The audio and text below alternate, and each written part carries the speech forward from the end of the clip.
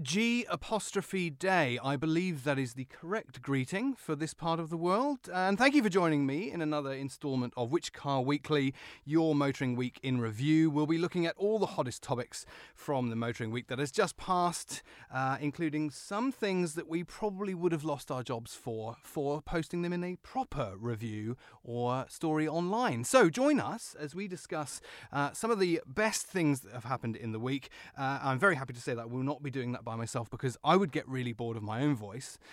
You're very welcome to get bored of two other people's voices because I'm joined in the studio by, as last week, Scott Newman, Motoring Magazine Associate Editor. Sorry, Motor Magazine Associate Editor. Get that right, Scotty? Yeah, get it right, Dan. Sorry, Welcome. I got it right once already, isn't that enough? And the other corner of the studio is filled by the fabulous Matt Rodonicus, 4x4 Australia Editor. Thanks for joining us, Matt. G'day, Dan. So, on today's chat, it is a high-power sports special, and that's not deliberate. It literally just turned out that way, didn't it? It was just that it happens to be lots of high-power things have happened in the week that's passed. We do like power, though. We do, but with power comes great responsibility, they say. We're going to look at Toyota's full-fat sports car return. Finally, Matt has driven something obscenely powerful with retro design. Scott is looking at which fabulously powerful McLaren you should buy, and I'll be complaining about a Mustang Special Edition. So, let's get straight into it.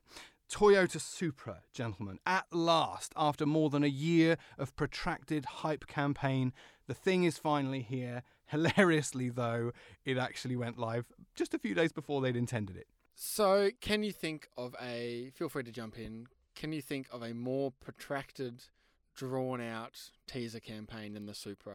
If I did, I can't, but if I did, it would definitely have been a Toyota something else. That's very true. Yeah, it seems like we've been looking at this thing forever with various shades of camouflage on it.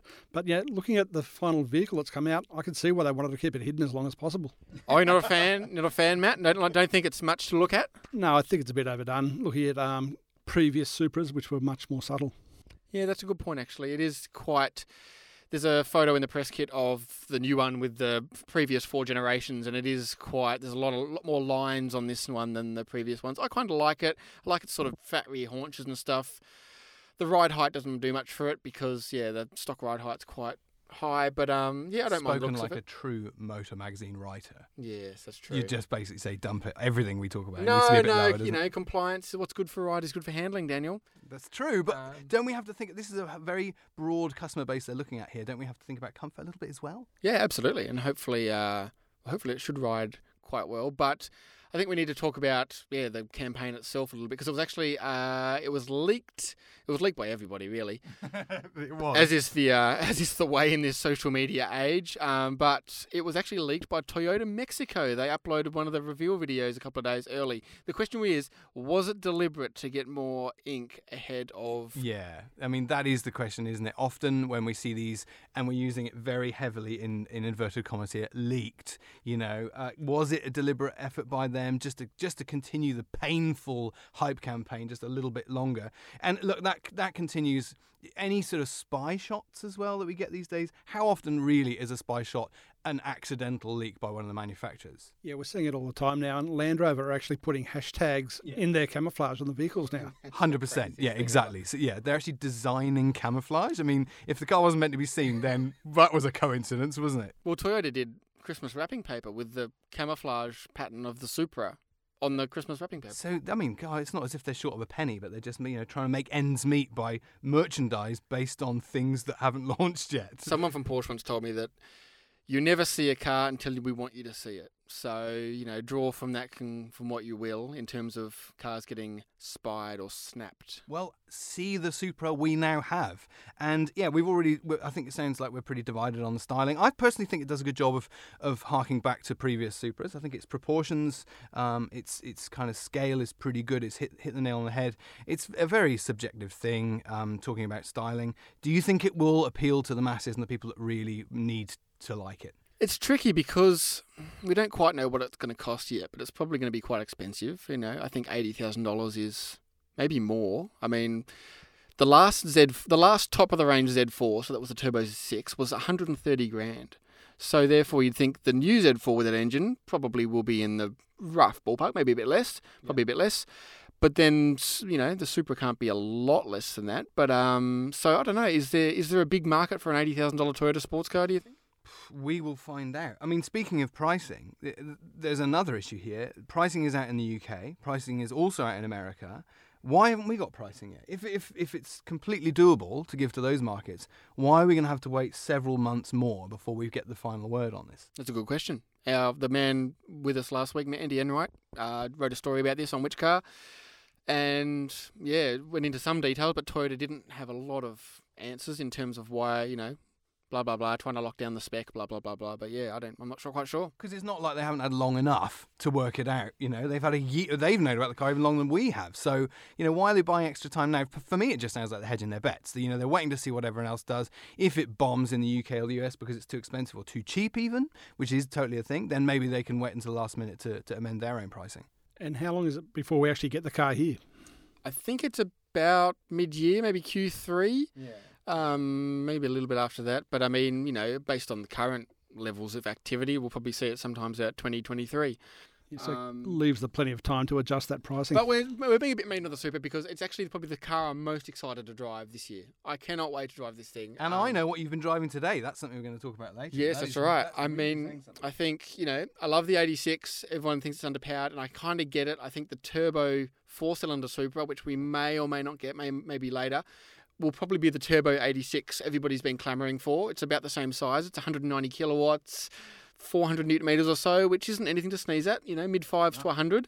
And obviously the Turbo 6, 4.3 seconds to 100. I think it'll have plenty of grunt. I think it'll be actually a cracking car. So absolutely. Well, well worth waiting for.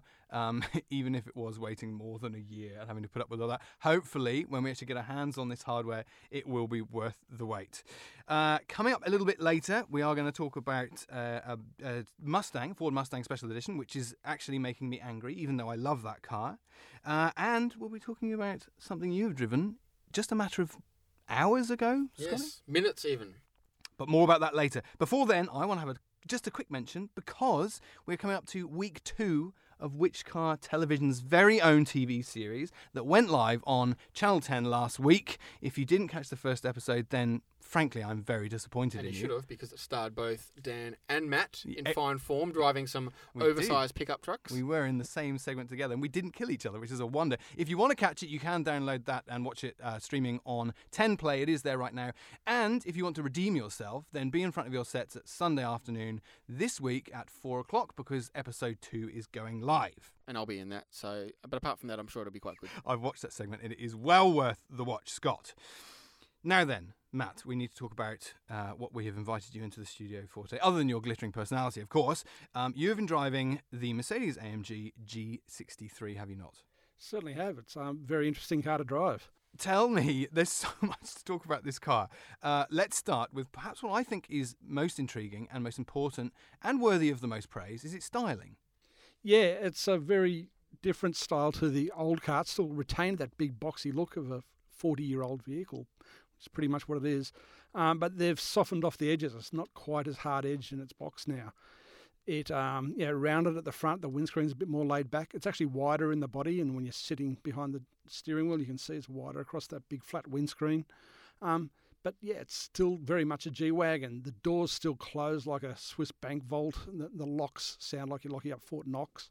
It is a big, heavy-duty box, but this thing's got some big, heavy-duty horsepower too. Yeah, the last G-Wagon was I actually saw it as coming into the car park this morning, and one of my best mates is a G-Wagon fanatic, so I sent him a photo immediately, of course. But essentially the old one sort of had presence because it was kind of utilitarian and looked like a military truck. Now it's got presence kind of because it just looks really tough. Like they've smoothed it off a little bit, and it has got like those flared arches at the rear to cover the wider track, and it's got amazing road presence. Yeah, this AMG version really turns it up with those big 22-inch wheels on it, the flares, as you say, and the bright red colour of this car. Yeah, the spec looks amazing. But one question, I'm sorry if you're about to say this, Dan, but 4x4 Australia typically deals with off-road, vehicles and things that go off bush. But can you even drive this car off a tarmac bit of road, given it's wearing 22-inch rims? Yeah, the tyre spec on it is interesting. It's still got a fair bit of sidewall in them, even though they're 22-inch rims. So we took it off some light-duty off-roading this week. didn't do too bad, but we were worried about scratching those rims. I know what your off-roading is like, Matt, and when you say light duty, that could be something that would basically kill me, but it's light duty to you. So if you manage to do light duty in inverted commas, then I would say this is actually quite competent already. But it still has all the triple diff locks and everything, doesn't it? Exactly, I was about to say that. It's got the triple diff locks, it's got plenty of wheel travel, it's got all the hardware for a proper off-roader. If you were to put some smaller wheels on that with some serious off-road rubber, it'd go anywhere. It's still a proper G-Wagon. This thing's just dressed to go fast as well. Something we all know you need to go places away from the sealed road. Power, of course. Now, this has an AMG badge. My quick question is, what's it like to drive on the road? Because the last one was utterly horrendous. I mean, there's never a greater disconnect between a car's popularity and its actual objective, excellence, in that, it didn't ride properly. As soon as you turned a corner, the electronics went crazy trying to stop you carrying any sort of speed in it. It looked amazing. It sounded amazing, but it was cramped inside, but you had a million miles of headroom. It was just all wrong. But everyone loved it. People bought it by the truckload because which is why they've made a new one. So does it actually go and handle now? They have addressed a lot of those issues. They've got rid of that live axle from the front end. It's got an independent front suspension now. Wider wheel track gives it more stability. The electronics are better tuned. They were very old style electronics. The calibration was pretty poor on them before. It's much safer there. And the suspension settings are adjustable now. So you can do a comfort setting, which is nicer on the road. And then when you want to go a bit faster, you can firm it up with 2 different settings. So it is a far better car for driving on road. Probably not as hard-edged off-road as it used to be. So it is a proper AMG because it has a monstrous power plant. How does it go? Or more importantly, you said just before, what is the most impressive thing about this car? Yeah, the most impressive thing is the way it sounds. From the moment you start it up, it rumbles and burbles. It's got a bimodal exhaust system in it, so you can make it extra aggro. And the crazy thing about it is it's got a auto stop-start function on it. I want to be hearing this thing rumble every time I'm sitting in traffic because it is really pleasant to listen to. And I love that they put that function on this car. If you really were interested in saving fuel, you probably wouldn't have bought a 3-ton off-road vehicle with a 4-litre twin-turbo V8 in it. And I just love that little gesture at the end of auto stop. I just can't wait till they do the inevitable 6x6 version, because the last one was one of my favourite cars. Oh, just mental. Yes, if you don't know what we're talking about, AMG did a very, very limited version of the previous generation G63, which did, as Scott said, have 3 axles. And as they quite conclusively proved, it can go airborne. So, that will be something we'll be testing to destruction if we Did you ever drive that? No, I never did get a chance to drive it. Mercedes-Benz thought there were no right-hand drive ones in the world, so they didn't want to bring one out here, but we did find a couple in South Africa. Be interesting to see if they can do it with this car because it has got that new front end, so it won't have portal axles available quite so easily. Whereas the old one was just a big Meccano, so you pick and chose pieces from all over the range and made it what you want to be. There are 2 components, I believe I'm right in saying, that are still carried over from the previous version. Did you know this? No, I didn't know exactly. Right, I don't know what both of them are, but I know one of them. Scott, do you know this? Oh, tell me what one of them is, and I think I might be able to, I don't know. Well, I don't know. I only know one. Yeah, well, what's that one? It's the door handle. I think the other one is like windscreen wipers or something. I don't know. I think it's something obscure like that. Yeah. So even though that car looks like, and if I went out into the car park now, you'd have to put the other one next to it for me to probably tell the difference between that one and the previous generation, I reckon. Oh, I don't know. You're a bit of a train spotter. Yeah. What is it like? Is it like the rest of the Mercedes sedan range, where you definitely need to you need a tape measure to tell the difference between the C, the E, and the S? Yeah, I can't tell them apart anymore. Okay, all right. So it's probably a bit better than that. So this car, is it going to sell more on its off-road ability, more on its on-road ability, or the way it looks? It's going to sell more on its presence. People love the look of it. They just want to make a statement with it. They're getting so much popularity now in this AMG version. Mercedes-Benz are debating bringing the more normal version with the plain old diesel engine in it. They're saying they may not bring that here now. People are paying $250,000 plus for the AMG G63. Right, so what you're saying is just cut to the chase and go for the full-fat, red-blooded version. Speaking of red-blooded, my experience with this car is very surreal. I just happened to be in the right place at the right time to be at the global reveal of this car, which was, bear with me here, it was in a deserted, run-down theatre in a back street of Detroit in the dead of winter, and they'd constructed a false mountain within this said rundown theatre. The roof was all falling in. It was about minus a Brazilian degrees in there, and they had amassed a lot of very important Mercedes people and their favourite people plus me to have a look at the first G-Wagon as it rolled out publicly. Now, that in itself is quite surreal, to find yourself in a theatre in Detroit at night, nearly dead from hypothermia. Then they roll out the car, and who presents it? None other than Arnold Schwarzenegger. Arnie himself was there to say, this is the new G-Wagon. Well, he's Mr. Freeze, so he would be... There you go, absolutely. Well, and he's a very muscular man. He's kind of the embodiment of... He's the personified G-Wagon. The G-Wagon is it's an automotive Arnold, isn't it? Yeah, totally, absolutely. In fact, if you can think of a car that is more Arnie than the G-Wagon, I want to know. Isn't Arnie's all on the green bandwagon these days, as when he was the California governor? So they should definitely do a diesel version or a hybrid instead. Well, I think it needs an electric one now. He already has an electric one. There is a company in Europe doing electric conversions on G-Wagons. Arnie's the spokesman for that car, and he drives one around in Europe. Also, you look at both Arnie and the G-Wagon made in Austria. Yeah, of course. He's a big fan of them. He's got quite a few G-Wagons, and the electric is the latest one. So anyway, the finale to this already surreal scenario was that the head of Mercedes-Benz Global came out with Arnie, and they did a very awkward exchange of some hats, and then they all circulated some shot glasses full of what I was told at the time was a very special schnapps from Arnie's hometown. But actually, I found out later, chatting to the PR, that a massive crate of it had come into the US and it hadn't cleared customs in time, so they had to get what they thought was the next best thing, and it was basically antifreeze. It was absolutely vile, some kind of engine cleaner that they handed around, and we were all forced to do these shots, and it was one of the most unpleasant experiences of my life. There you go. So there you go. My experience of the G-Wagon. I hope when I get in the V8 twin-turbo version, it's a much more pleasant experience. A little bit later, we're going to talk with Scotty about your McLaren experience of just moments ago. But before then, I want to have a very quick rant about a Ford Mustang Special Edition. Go down. The GT500. Why would you rant about this car? It's got a million bazillion horsepower and it looks crazy. And what's wrong with it? I'm glad you asked. Okay, the spiritual predecessor to this was, of course, the GT350 Shelby. In that car, they had one of the most fabulous engines in the world, which for a start was called Voodoo. I mean, what's not to like about an engine that's called Voodoo? And the thing that I love so much about that, and forgive me if I'm going a little bit too tech speak here, it had a flat plane crank. It was a V8 with a flat plane crank. Now, only several other manufacturers in the world have done that. One of them is Ferrari, the other one's McLaren. If you can think of any more, Scotty, that'd be great. No, not off the top of my head. But... So Ford has created a truly wonderful engine. That was the best thing about this car. It never came to Australia, so I was bitterly disappointed about that.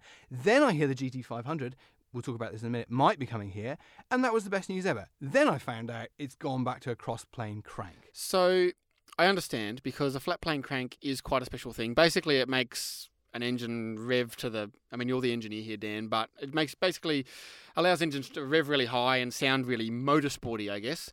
The trouble is, this is... Someone told me who would probably know, but this is all, not reporting. It's not confirmed or fact or anything, but apparently they had quite a few issues with that Voodoo engine. They had their heart set on making a flat plane crank V8 because they wanted to make it like a Ferrari, but the trouble with a flat plane crank is that it creates a lot of vibration, I believe. So controlling that vibration is key. And Ford maybe thought they'd done it, but I heard they have quite a few issues with those engines and the cars getting a bit buzzy and a bit shaky. And I believe that the 5.2 litre V8 crate engine, Ford usually do a crate engine of their high-performance motors, is a cross-plane V8, cross-plane crank, which maybe speaks volumes that they didn't replicate the production car's layout in the crate engine, and obviously this GT500 has also gone to a cross-plane crank, so there may be some truth to those rumours. But I mean, the other side of that is with a cross-plane crank, you get the traditional muscle car, like chugga chugga chugga V8 sound. Is it such a bad thing, Dan? Right. Okay. So in response to your perhaps revelation that it vibrated a bit and was a little bit unrefined, I don't care. is quite simple. My simple response. You know, someone who's buying that kind of car doesn't care that it sits smoothly on the freeway. I mean, I would argue that perhaps the owner of that kind of car doesn't matter that, you know, the bonnet falls off occasionally. But to own a car that is so deeply special and so limited and wonderful and sounds like it does and delivers power like it does, I don't care. I frankly just don't care. And I would say that anyone who wanted one of those wouldn't care either. It's a muscle car. You expect it to shake and vibrate and be nasty. 100%. Yeah. I mean, perhaps we don't know quite how serious those problems were. Depends if it shaked itself to pieces or not. yeah, exactly. Yeah, if genuinely like a wheel fell off or something. But do we like the GT500? Excited? Cool? Looks good? Okay, all right. Yeah, I am. Yes, I'm excited about that. Nerdy rant aside, Dan. Yeah, all right. Okay. I will invite slightly more placid Dan back into the room now and say that, you know, anything that could perhaps be coming to Australia that is as potent and wonderful as that car, we've got to get excited about, and I'm very behind that. The question is, though, will it be coming to Australia? Sort of. So not in an official capacity because they'll make so few of them that the numbers on a right-hand drive version just wouldn't stack up. Apparently, we had buy-in. We, as in Ford Australia, had buy-in early on in the Shelby GT350 phase, but I don't know, they didn't quite get their message across, or they didn't think they'd sell enough, so Ford US said, okay, we won't bother making a right-hand drive version. But there are plenty of car converters in Australia who will convert your car to right-hand drive, and Mustang Motorsport do a lot of Shelby stuff, a lot of Mustang stuff, so they have put their hand up and said, if you want a right-hand drive one, it'll cost you a hell of a lot of money. We're probably talking 300 grand plus, maybe 400 grand or something like that. But you can have one. I mean, there are, and you say that, whoa, that is a heap of money. But there are quite a few Dodge Demons running around Australia now, which required similar amounts of conversion, similar amounts of money. So there are people out there who are sick of their Ferraris, sick of their McLarens or whatever, and they want something different. And you can't get much more different than having like one of, 5 GT500 in Australia. That is, I mean, yeah, unique. And we do know typically that Australians are a nation, and we are very happy to spend a significant amount of wedge on our passion, which is fast cars. And they'll have supercar performance. I mean, 700 horsepower plus. It's quite heavy. It's almost 2 tons, but, cup tyres, massive brakes. Yeah, it should be fantastic. I cannot wait to see what you, Scott Newman, do at the wheel of a GT500 Mustang. I've seen the antics and the frankly outrageous behaviour that happens when you get behind the wheel of a Mustang, and this thing has 1 billion horsepower. I will probably drive it very placidly to do the groceries. Absolute nonsense, and we know it. Tyres be gone. How much are 315mm wide Cup 2s? I don't know. Yeah. I should know. I think they're about X dollars. More than I earn in a week, that's for sure. Definitely. Okay. Now then, if you hadn't already twigged, then I'm very excited about the next episode of Which Car TV coming. I am going to repeat it because you do need to tune in on Sunday afternoons at 4 o'clock on Channel 10 to watch this chap, as we were just talking about, go berserk at the wheel of, what was it, a Mustang Super Snake? No, I think it's the regular Mustang this week. It's the regular 2018 Mustang. But good, in a future episode, you'll be able to see Shelby Super Snake. Drove that around a track, and it was a hell of a lot of fun. But this week is the 2018 Mustang. We do it on dyno, we do it on drag strip, we do it on road, and basically find out if they've improved this latest generation. And I go to Japan in a Mazda MX-5, and I catch up with some Mazda rotary mentalists at the Fuji Speedway. So it's definitely worth a watch. Arigato. Channel 10. Sunday afternoon, 4 p.m. Now then, Scott, you've spent it's been a tough day in the office for you, isn't it? It's been a dreadful day, Dan. Because you headed out in a vehicle that I have been almost physically excited about for quite some time. That doesn't surprise me. It is, of course, the McLaren 600 LT. Yes, I am a very lucky fellow today because my working day has consisted of test driving the new McLaren 600 LT. McLaren's local people got in touch with us and said, hey, over Christmas our 600 LT has arrived in Melbourne. Would you possibly like to drive it? It's only here for the next 2 weeks. So as you imagine, the entire calendar got thrown in the bin and we booked the 600 LT in, and I went out with our ace photographer Nathan Jacobs this morning to do a few road miles in it. Anything you'd like to know?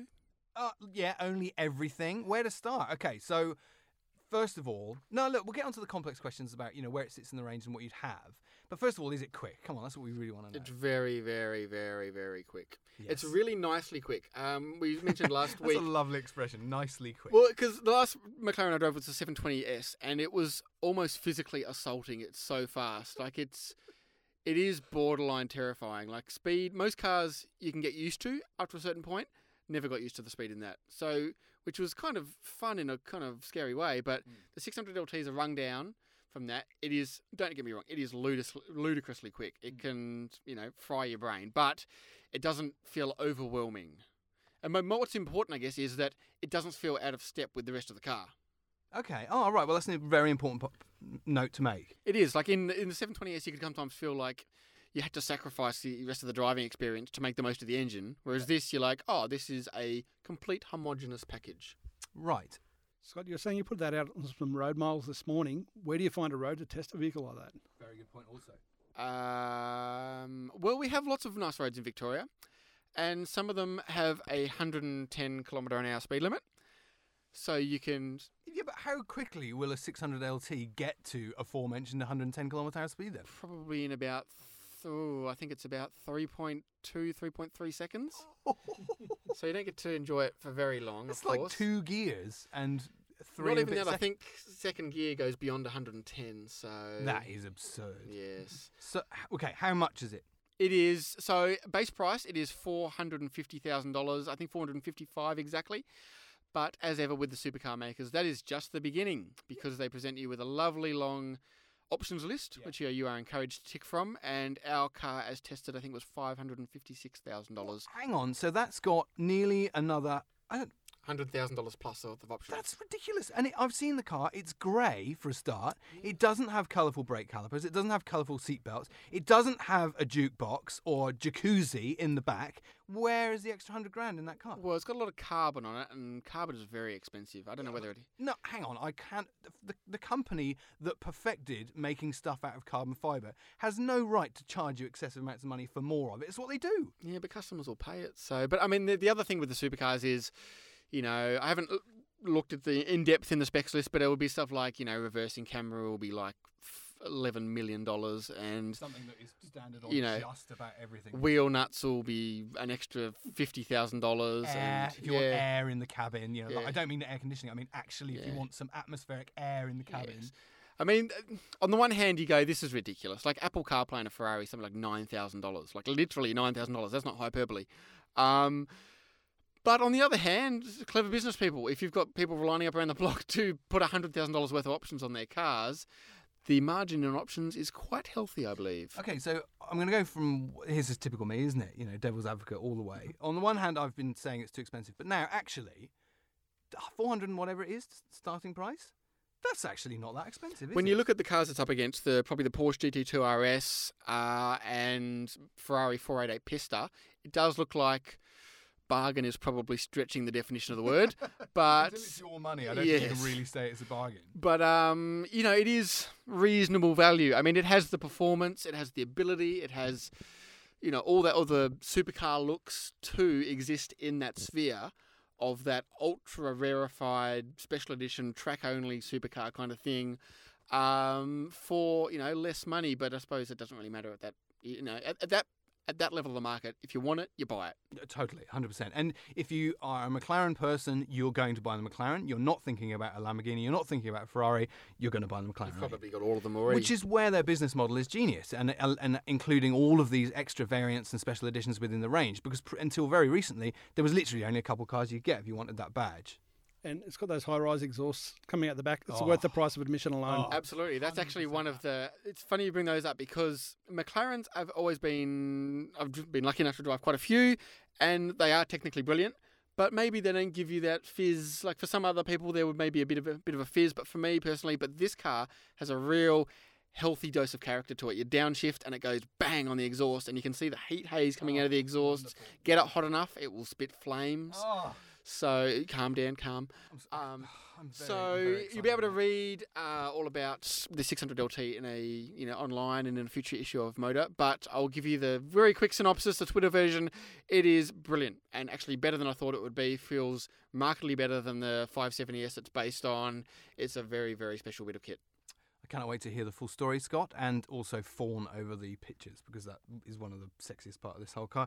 Gentlemen, I can't believe it, but that is us done for yet another week. Thank you very much, Matt Rodonicus and Scott Newman, for joining me in the studio. Thank you, Dan. Thanks, Dan. Now, next week, we have all kinds of exciting things coming up. Not only will we have the week in review, and I have no idea what's going to be happening next week, a couple of things are happening. I will be back from Bahrain, where I will be driving a very special Lamborghini Huracan, and the WRC will have started, won't it, Scott, which I know you're very excited about. In the meantime, do feel free to get in touch. There's plenty of ways you can do that. We have, of course, our websites, whichcar.com.au, and, of course, get in touch via the social media channels. We're all over everything. And, of course, if you haven't yet tuned into television, Which Car is on Channel 10 on Sunday afternoons, 4 p.m. In the meantime, my name has been Daniel Gardner, as it will continue to be, hopefully, until next week, unless something terrible has happened.